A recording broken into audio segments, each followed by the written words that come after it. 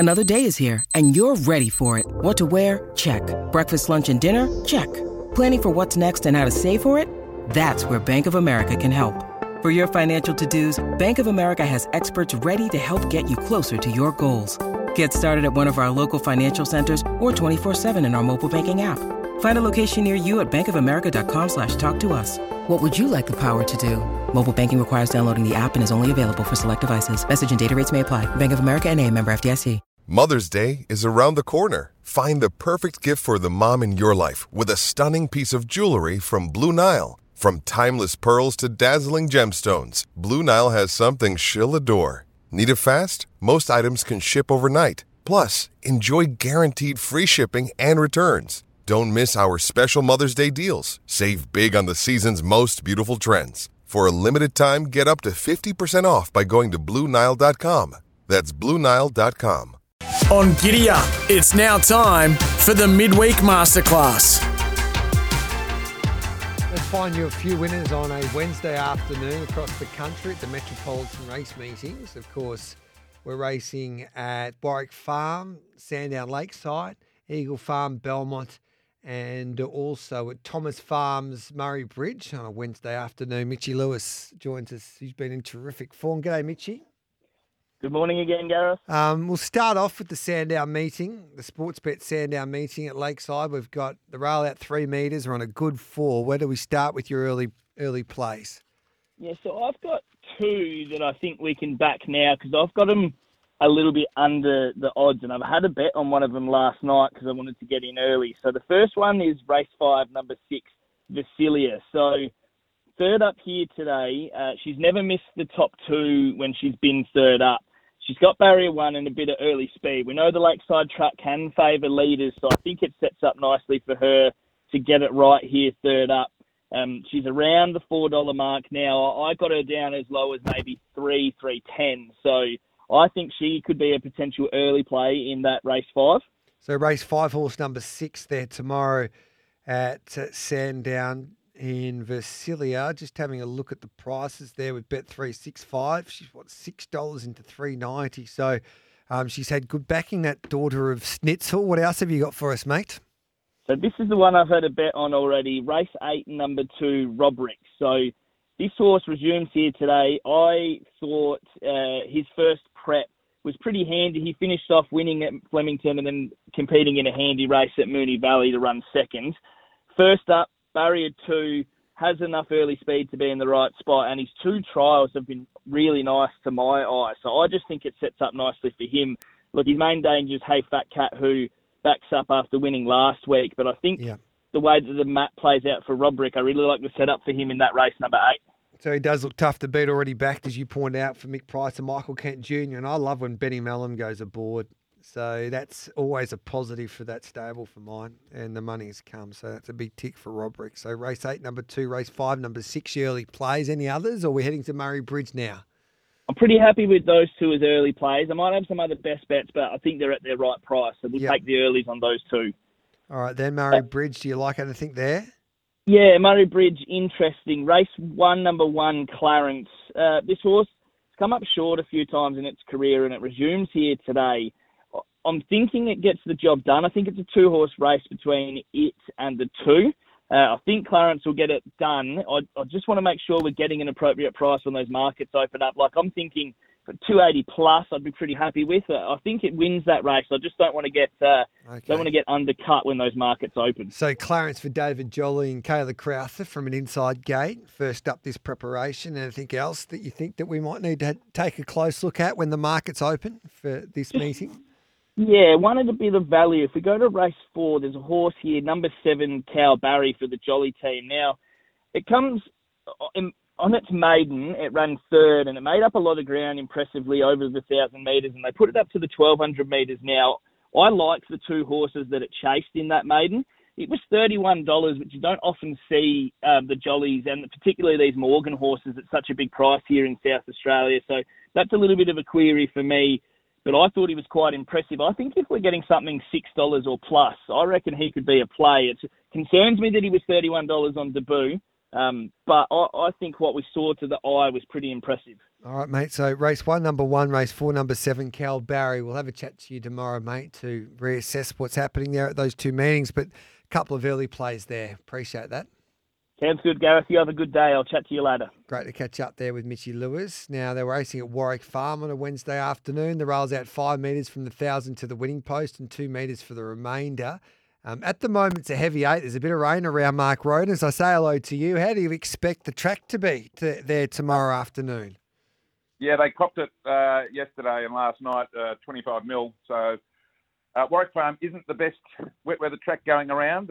Once it gets wet, it can take a little while to dry out. Temperatures are okay, but if they get any more rain today, I don't see it improving much at all. All right, mate. So where do we start with your specials?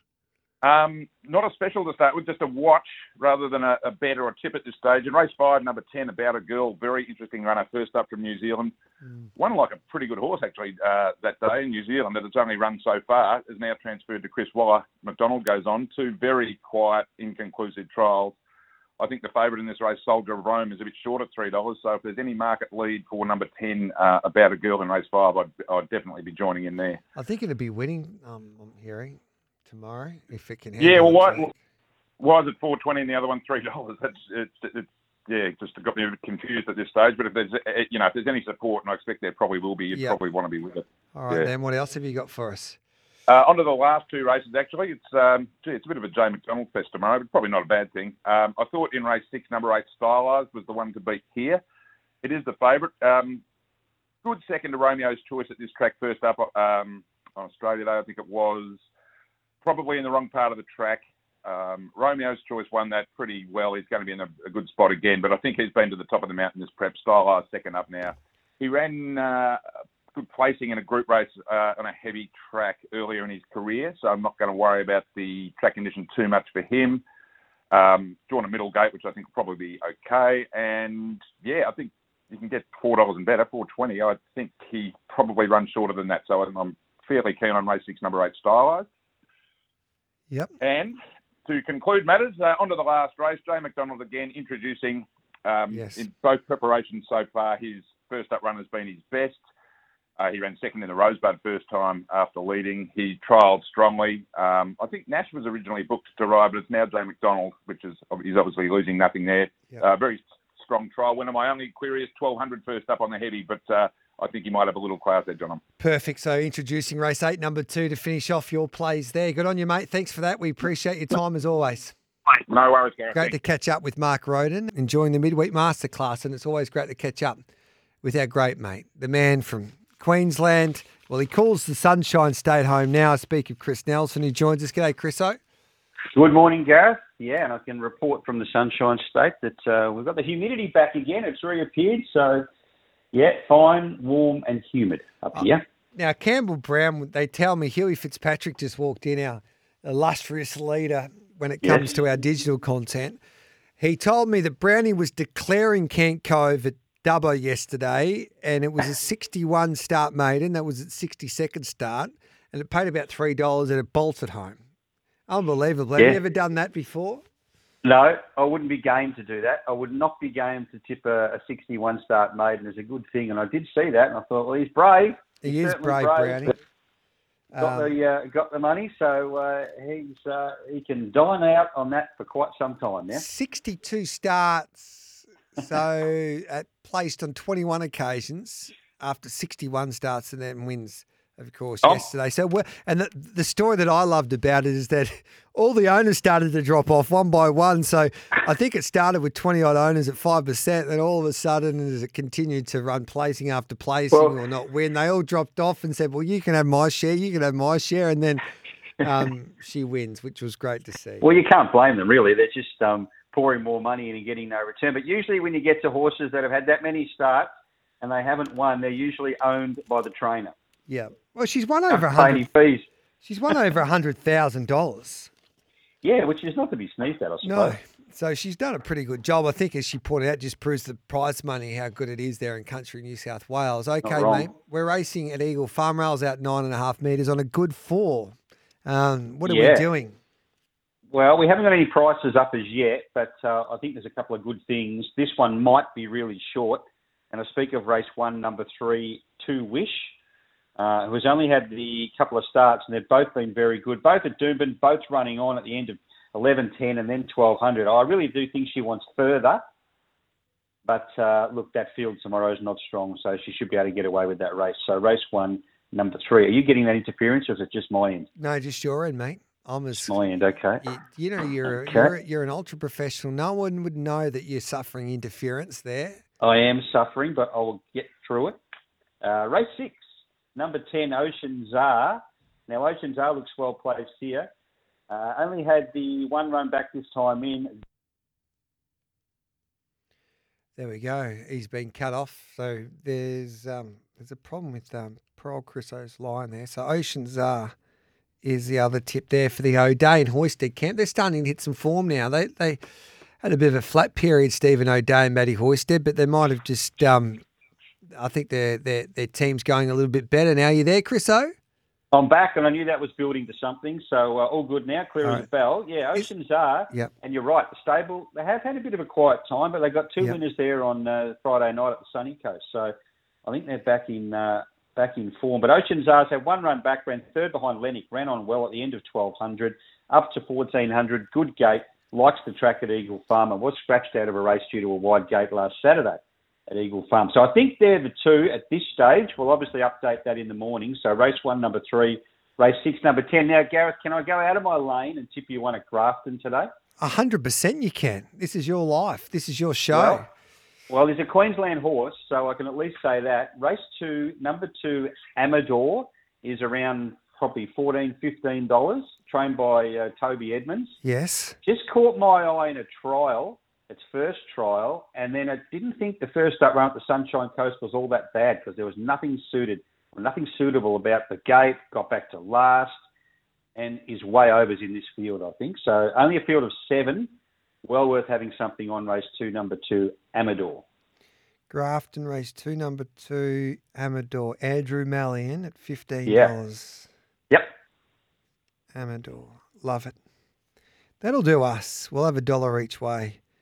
Definitely. You've got to run 1-2, unfortunately, but good odds for the place if he can or she can run second. You're an AFL man. Gil McLaughlin, Yes. Do you think he'll make a good chairman of Racing Victoria if he does go down that path? Yeah, I don't see why not. He's done a good job.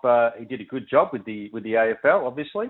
He knows what he's doing. He's certainly seems to be a good leader. So, yeah, I don't see any issue with it whatsoever. It's funny when people say, like, how important is that job as chairman? Is it as big a job as, say, CEO of the AFL? And it's like Peter V'landys, you compare what he's doing over there in New South Wales. He's the CEO of Racing New South Wales, but the chairman of NRL. Yeah, the NRL. So he's done the opposite, basically, of Gil McLaughlin. Both powerful jobs, but I think the important part of being a successful administrator and helping racing grow especially is people's relationships with the government. If you can get on side with the government and do the deals that can suit the sport, then regarding the tax parities and the different revenue streams and the money going back into the industry as well, then you can be a success. But you got to get that right. Yeah, shown he can do that with the Correct. AFL. So he's already there, which is a massive head start. Well, let's hope we can get the job done there at Grafton. Amador there, race 2, number 2. And then Eagle Farm will be quickly refreshing our Bet365 app to make sure that we get the best prices there for Two Wish and Ocean Czar at Eagle Farm. Sounds good. Excellent. Good on you, mate. Thanks for that. Thanks, Gareth. Chat tomorrow. Great to catch up with Chris Nelson. That is the Midweek Masterclass. I do have a couple of tips for you as well tomorrow. We'll just see what's happening there with the markets. But in WA, we can play a few horses. And I think we can bet with a bit of confidence at Belmont on a Wednesday afternoon. Now, there's only 7 races. It's been a busy couple of days there in WA with big meetings at Bunbury and also at Ascot. I think Call of Duty was impressive on debut. Love the way it went about its victory there at Bunbury. I think it'll be winning race number 1. I don't know what price we'll get. It'll probably be short. Race number 3, I think you can skip. Race number 4, I don't mind a horse by the name of Bondi's Future. Liked its effort first up the other day. Clinton Johnston Porter and Adam Durant combined. I think it's a play. and that basically will do us. I think they're at Belmont there tomorrow. So there's a couple of plays there. So race 4, horse number 7, and race 1, horse number 3.